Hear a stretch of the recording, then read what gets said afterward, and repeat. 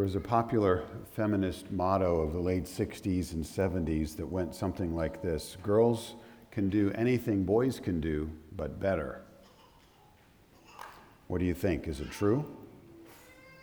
Certainly it's true in our house in some things, but in other things, even though Polly, my wife, is better than I am, we work hard to give me the opportunity and the responsibility to do it, because God has put a priority on order in the home, church, and society, not just gifting. God has said clearly in His Word that the way He has arranged the world isn't all dependent on skills and capacities, but on calling and obedience. But this is just the problem that we face, I think, both as families, as a church, and as a culture. Order in our society is defined by who does what best.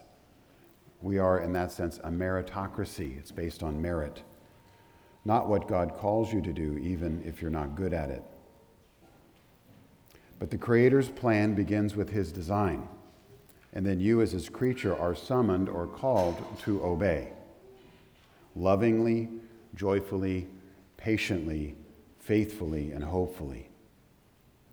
But in society today, instead of this sort of response, but especially in matters pertaining to who we are as human beings and who we are as men and women, male and female, you're being encouraged to question, not obey, to experiment, not to follow faithfully. This is just another version, I think, a modern equivalent of the question that the serpent asked Eve. Did God really say? This is nothing short, I believe, and nothing less than a violation of the first commandment of the Decalogue. Thou shalt have no other gods before me, and such it is idolatry. Well, how do we solve this problem? The problem of idolatry is a little bit of an echo there. Thank you. The problem of idolatry is solved by going to God and His holy word. God wants you to see in His word, particularly in this matter of sex, sexuality, and our created identity, what it means to be made in His image, what it means for you to live with the God-given sex distinctions that He has implanted in the very identity of what it means to be human. And this is what we have before us in this morning's passage. We are now in the fourth sermon in a series on creation, Genesis 1, 26 and 27. And the title of my sermon, a little different than what's in the bulletin, is simply, God Made You. And in exploring this, I'm going to ask three questions. God made you. How did He make you?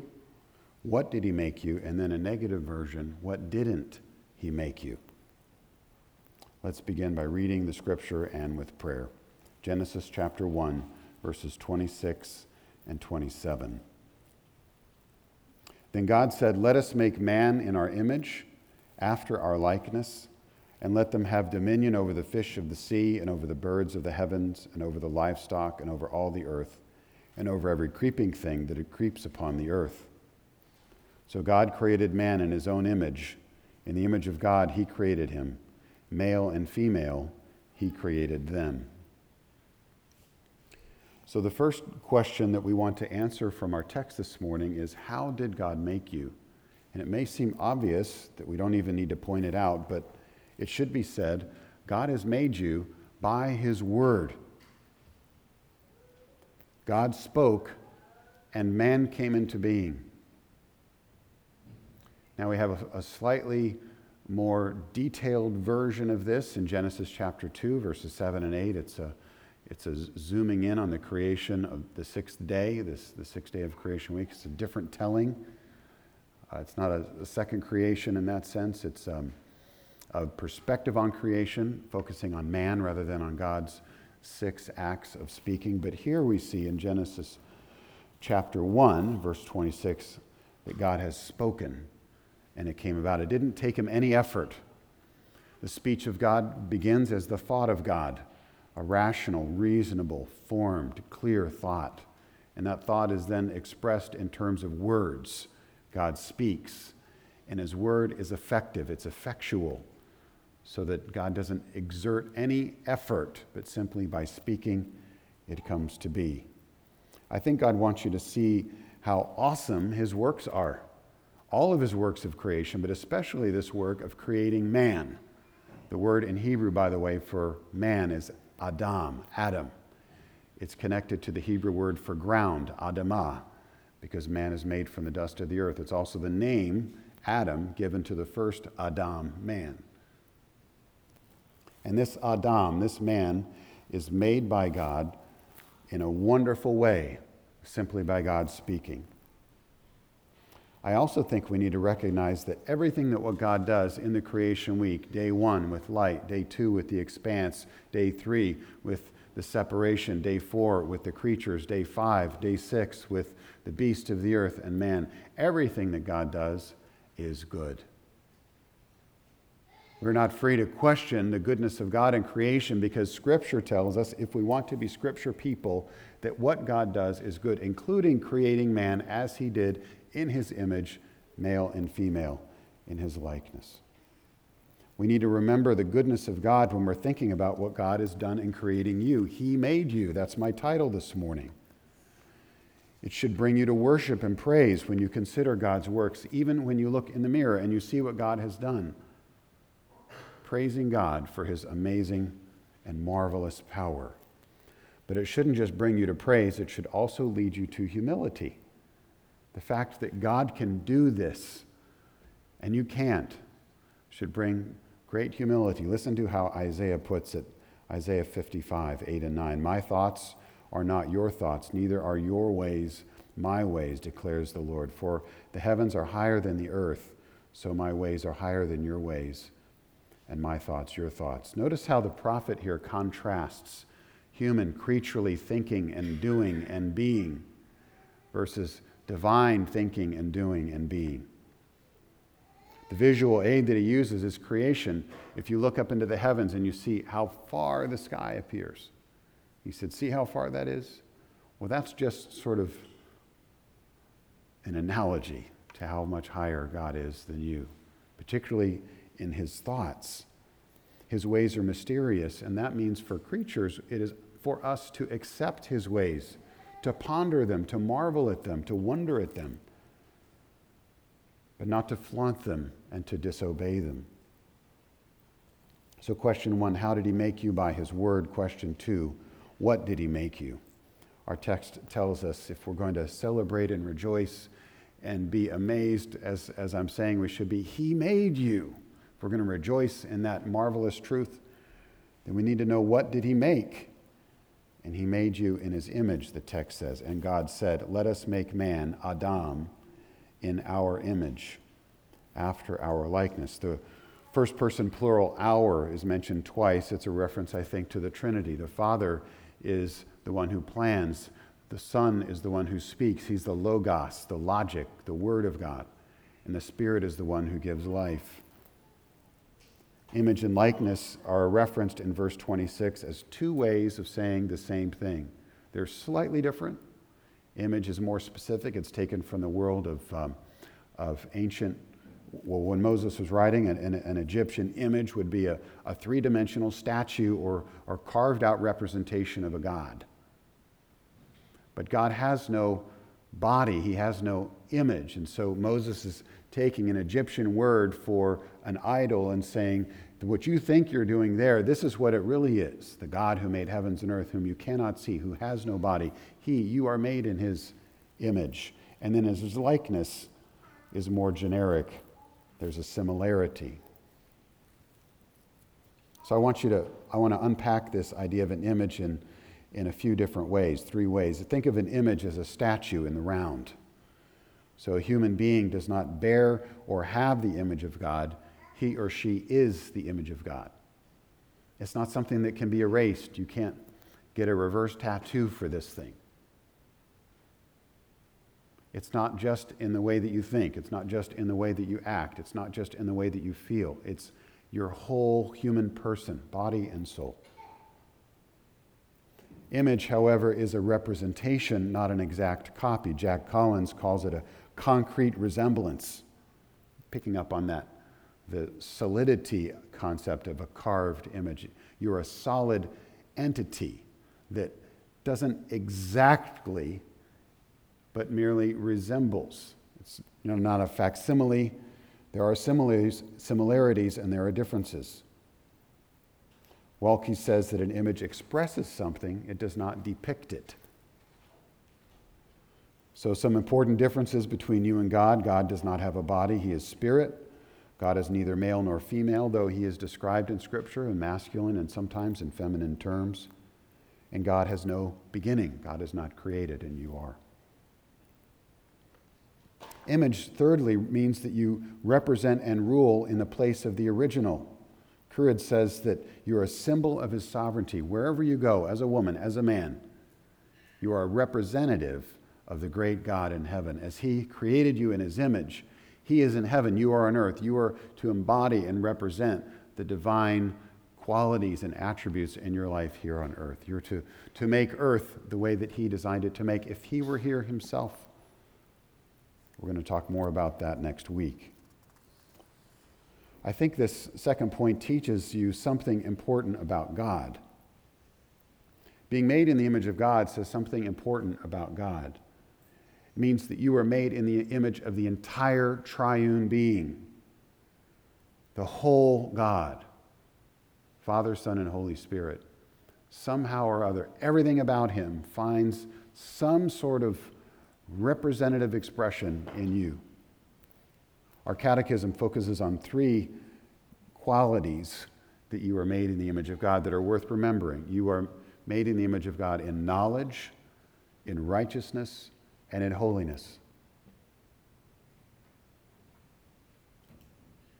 So being made in the image of God tells you something about God. It also tells you something important about you. Your whole person is in his image. As I said previously, you don't have his image, you are his image. Not just your soul, but your body. Not just your mind, but your heart. Not just your thoughts, but your feelings. Nothing is excluded. And there's many aspects about the human person that we could talk about this morning, and it's a deep topic. It's worthy of your careful study, but I'm going to focus on one important aspect of the image of God this morning. Your human body images God. Now, as I mentioned, Scripture is clear. John 4:24, God is a spirit. He has not a body like men. God does not have arms. He does not have fingers. He does not have feet. He does not have a face. Yet all of these words, arms, feet, fingers, face, are used in Scripture to describe God. Now, I happen to think that the only way that would work is if he made you in his image. So there's some correspondence, some reflective, representational analogy between the fact that you have arms, you have fingers, you have a face, you have feet, and who God is without a body. It's amazing to think that we can understand God, who has no body, by reference to parts that we have. You're made in his image. Here's some ways that I thought about that your body images God. You use your body to worship God, and we need to do better at this, I think, as a congregation. Kneeling, raising your hands in worship and in prayer, folding your hands, bowing your head, closing your eyes, looking up, singing with your voice. We need to get better at this as a church. Using your body, everything in you, to worship God. You also use your body to fight sin in the world. Sin is not just a mental game. You're not just engaged in a thought war against Satan. You use your hands, your feet, your eyes. Job said, I've made a covenant with my eyes. So your body is engaged in spiritual warfare. You use your body to learn about God. I mentioned eyes. Your eyes read the Scriptures. Your eyes read them. Your ears hear the Scripture. Your ears hear me preaching to you this morning. God's will for your life comes through your ears. Open your ears. Listen with your body. And then with your hands and your feet, you do the things that you've heard after you've reflected on them with your brain. Your brain.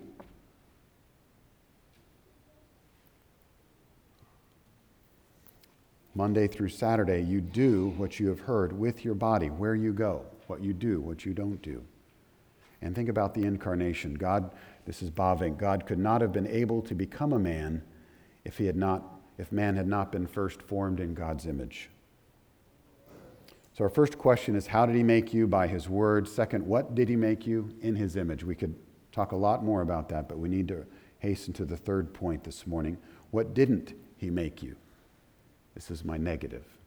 Not negative because it's bad. It's actually very good, but I'm wording it in the negative. What did he make you? In his image. What didn't he make you? He didn't make you the same. He didn't make you the same. Now, I know that each and every one of us has a unique fingerprint, a voice print, an eye print that makes us different. But I'm talking about the two great categories of human beings, of Adam. They are male Adam and female Adam. We are not the same. The word in our text, as I mentioned, for humans or human beings or man or mankind is Adam. We are all Adams, but some of us are male Adams and some of us are female. And it's either male or female. There isn't a third category here. In God's wisdom, he stipulated and specified that Adam, they are made male or female. There are no other alternatives and no other options. Two things why I think this is important. One in particular, this is important, and you need to know that this is his word, it is his plan. God could have done any number of things, and this is what he did. He made both of you in his image, the same as every other human. Every human being, every Adam, is made in his image. He also made every single human being, either male or female. And because of this, his word, his plan is good.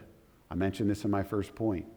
The fact that he chose in his wisdom to differentiate the human race, Adam, into two categories. We can and we must say, this is good. This is good. Because God chooses specifically two categories of humans to bear his image, male and female, you can and you must assume that he had good reasons for doing so. We'll get into some of those reasons in future weeks in this series, but one of them has to be that it is not good for you to be the same. By implication, since he said it was good that you were different, it is required of you to say, it is not good for us to be the same. Now, there are some things where it is good for us to be the same. Those fall to the image. It's good for us to be the same in dignity and equality and glory. It's good for us to be the same, as Paul says in Galatians chapter 3, in baptism, in the sacraments, and access to Christ, there is neither male nor female. It's good for us to be the same. Both men and women pray to God. Both men and women receive God's blessings. But it is not good for us to be the same as to what he says is our maleness or our femaleness. You are to be different than other Adams of his creation. Other image bearers means that you must be different. You must not fight against these differences. You are to accept the way he has made you. And not just accept it, but to rejoice.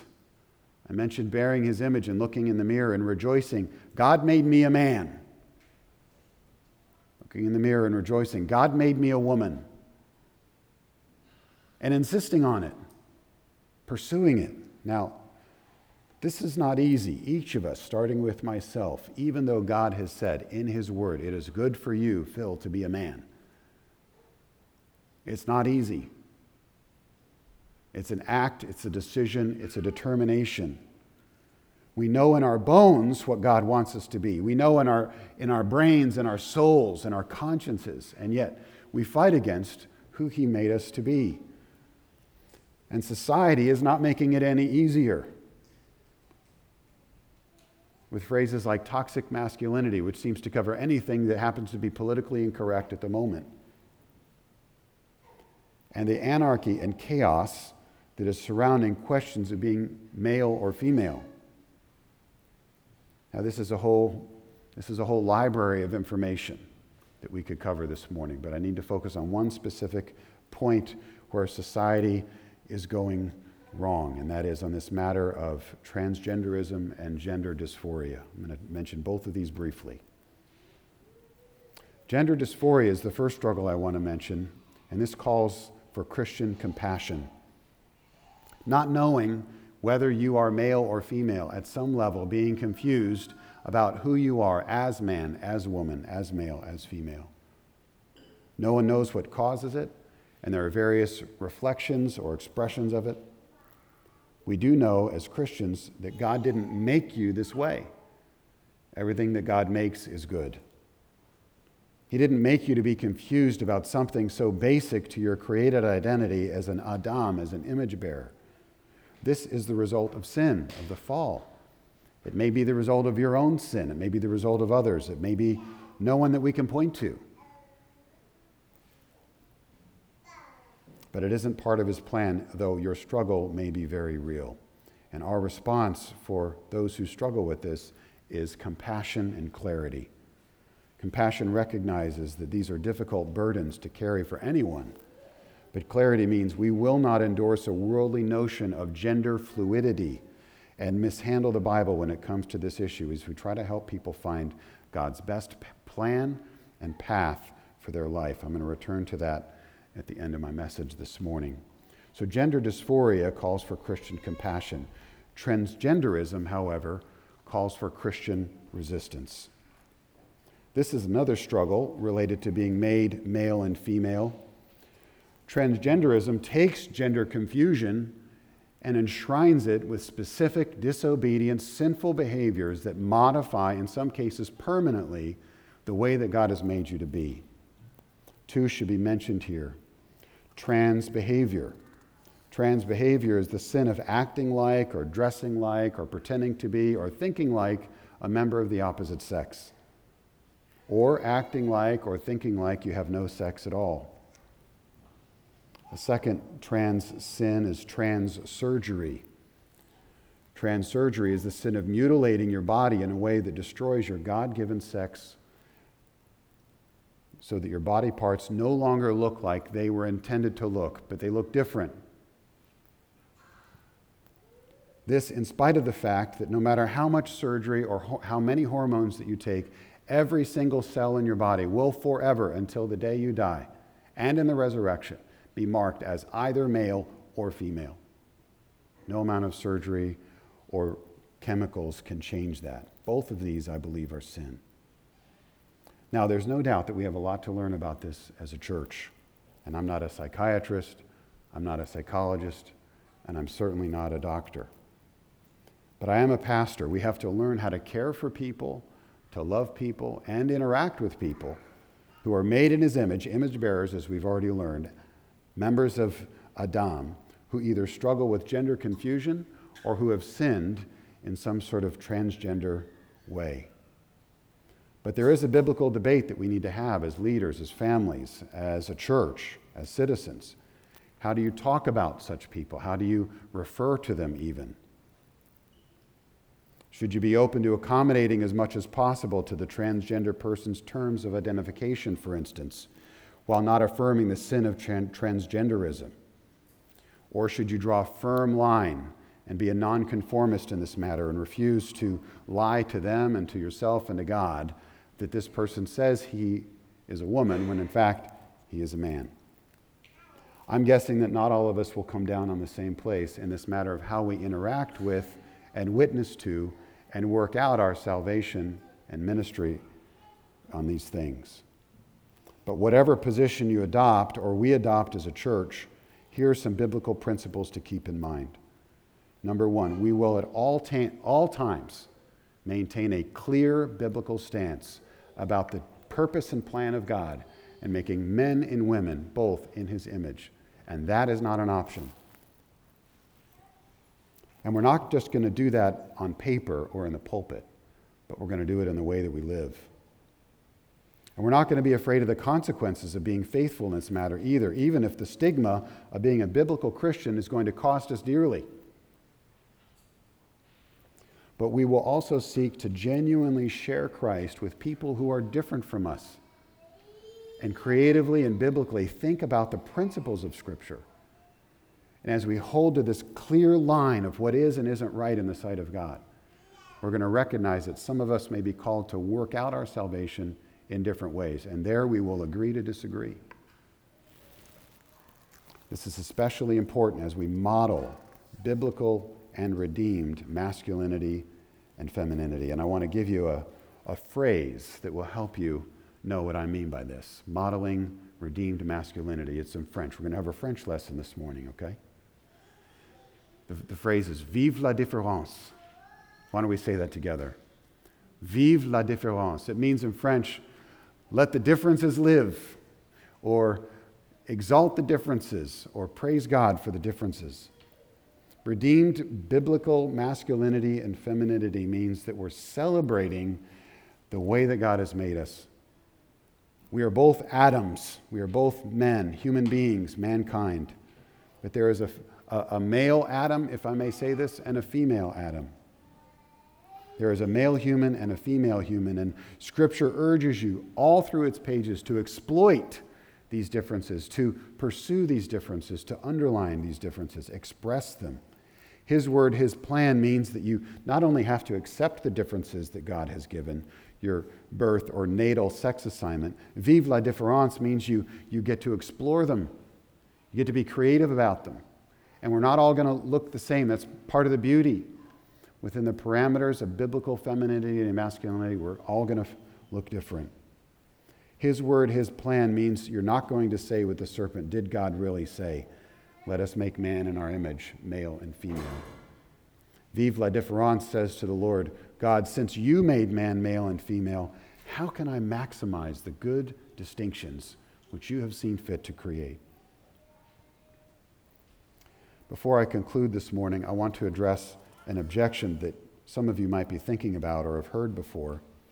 Isn't the idea that sex, sexual expression, gender identity, aren't these just culturally defined ideas? For instance, in some cultures, we find women walk around without any shirts on, topless, and it's perfectly acceptable in certain cultures. In other cultures, men at times will wear skirts.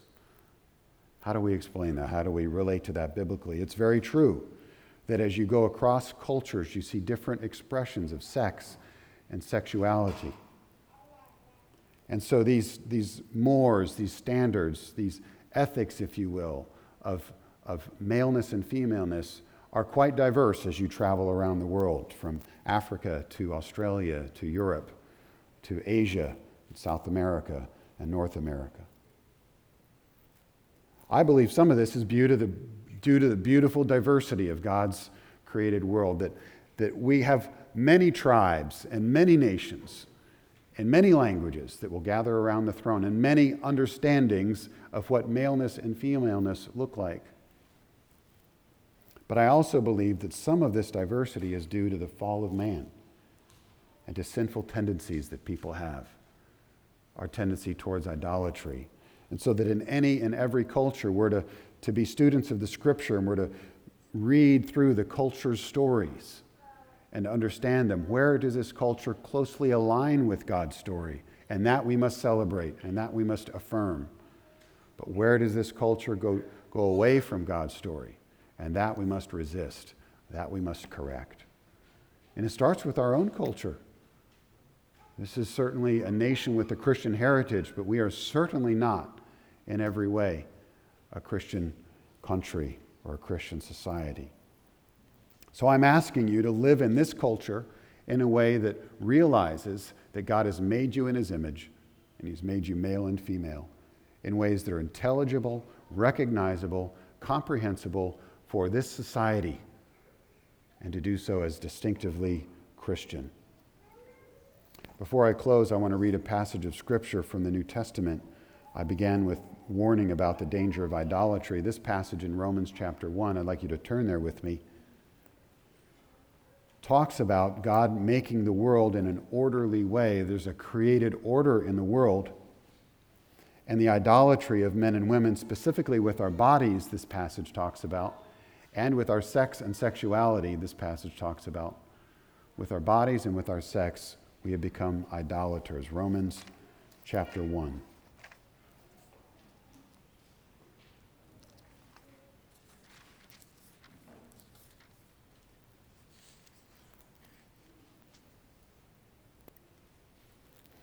As I read it, please notice those references in this passage to idolatry, to the body, and to sex.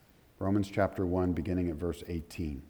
For the wrath of God is revealed from heaven against all ungodliness and unrighteousness of men, who by their unrighteousness suppress the truth. For what can be known about God is plain to them, because God has shown it to them. For his invisible attributes, namely his eternal power and divine nature, have been clearly perceived ever since the creation of the world in the things that have been made, so that they are without excuse. For although they knew God, they did not honor him as God or give thanks to him, but they became futile in their thinking, and their foolish hearts were darkened. Claiming to be wise, they became fools and exchanged the glory of the immortal God for images resembling mortal man, birds and animals and creeping things. Therefore God gave them up in the lust of their hearts to impurity, to the dishonoring of their bodies among themselves, because they exchanged the truth about God for a lie, and worshipped and served the creature rather than the Creator, who is blessed forever. Amen. For this reason God gave them up to dishonorable passions, for women exchanged natural relations for those that are contrary to nature. And the men likewise gave up natural relations with women and were consumed with passion for one another, men committing shameless acts with men and receiving in themselves the due penalty of their error. In conclusion, how can you apply this morning's message? I said my title, it's also my hope that you take away. God made you. I want to end with 3 encouragements. 1, God made you. He did so by his powerful yet mysterious word. But because of sin, there are things about your sex, your sexual identity, your being an image bearer of God, that you may never fully understand. They may never be fully corrected in this life. In fact, I can assure you, all your life you will struggle with what it means to be a man or a woman, a boy or a girl. Still, the Lord's grace and mercy in Christ on the cross was given so that in our struggle with such basic questions, we know that he is with us. He is empowering us and enabling us to be restored to the image which he has represented as the incarnate Lord. 2, God made you. He made you in his image. You were called to represent him. You're a symbol of his sovereignty, I said. But this isn't just in your mind. It's your body. It's your whole body which images God. Your body and soul is an image of God. He chose the package. It isn't just a shell. It is holy. Your body is holy. You cannot change it without risking a deep violation of his good, wise, created plan and pattern for your life and for the world. Pray to God that he would help you to accept the body that he gave you, the gender, the sex that he gave you, and that he would guide you in living that out faithfully this week, honoring God with your body. 3, God made you. You are either a man or a woman. You are either a boy or a girl. Since that's the case, you must prayerfully accept the way that he's made you. If this is hard, or if you're sinning in this way, or struggling, secretly or openly, cry out to the Lord. Look to Christ. Ask for help. He will hear the cry of every repentant sinner, no matter how badly you've fallen off the path of his blessing, no matter how many things you've done, no matter how much surgery you've had or hormones that you've taken. God allows U-turns on the path of life. Embrace the shed blood of Christ, which cleanses not only your guilt, but your shame. Embrace his resurrection, which empowers you to live the way that he made you to live in the beginning, and better than Adam, because the resurrection in the new Adam means you can never fall. Not finally. Embrace Christ, the whole Christ, who died on the cross in his body, offered up for your sinful body, that you might be holy righteous, renewed in the knowledge of God as a woman or as a man, in your bodies and in your minds, to the glory of God. Let us pray. Lord, as we conclude this morning, I pray that you will be pleased with your word that has been preached, that you will help us as individuals who struggle, all of us at some level struggle with who we are. We struggle with stereotypes. We struggle with our cultural expectations. We struggle to know what you have called us to be, where you have called us to go. But Lord, may this struggle, may our wrestling not blur the lines of what is so clearly laid down in Scripture. And may we not just talk about truth in these things, but may we embody it, may we live it in our lives, in our homes, in the way we speak to each other, in the way that we care for one another, in the way that we carry ourselves, and what we do and don't do with our bodies. Thank you for your good creation.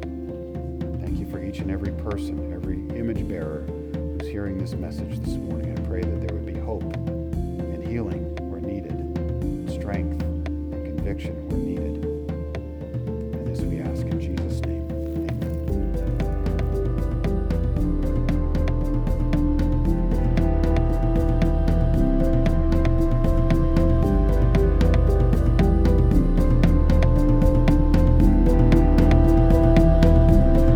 Thank you for listening to the Mercy Hill Sermon Podcast. If you'd like to learn more about us, please visit our website at www.mercyhillnj.org. We meet every Sunday at 10 a.m. at the church house located at 300 University Boulevard in Glassboro, off of Harvard Avenue, adjacent to the J. Harvey Rogers School and near Rowan University. We'd love for you to join us. Please see our website for directions. Thank you again for listening to the Mercy Hill Sermon Podcast.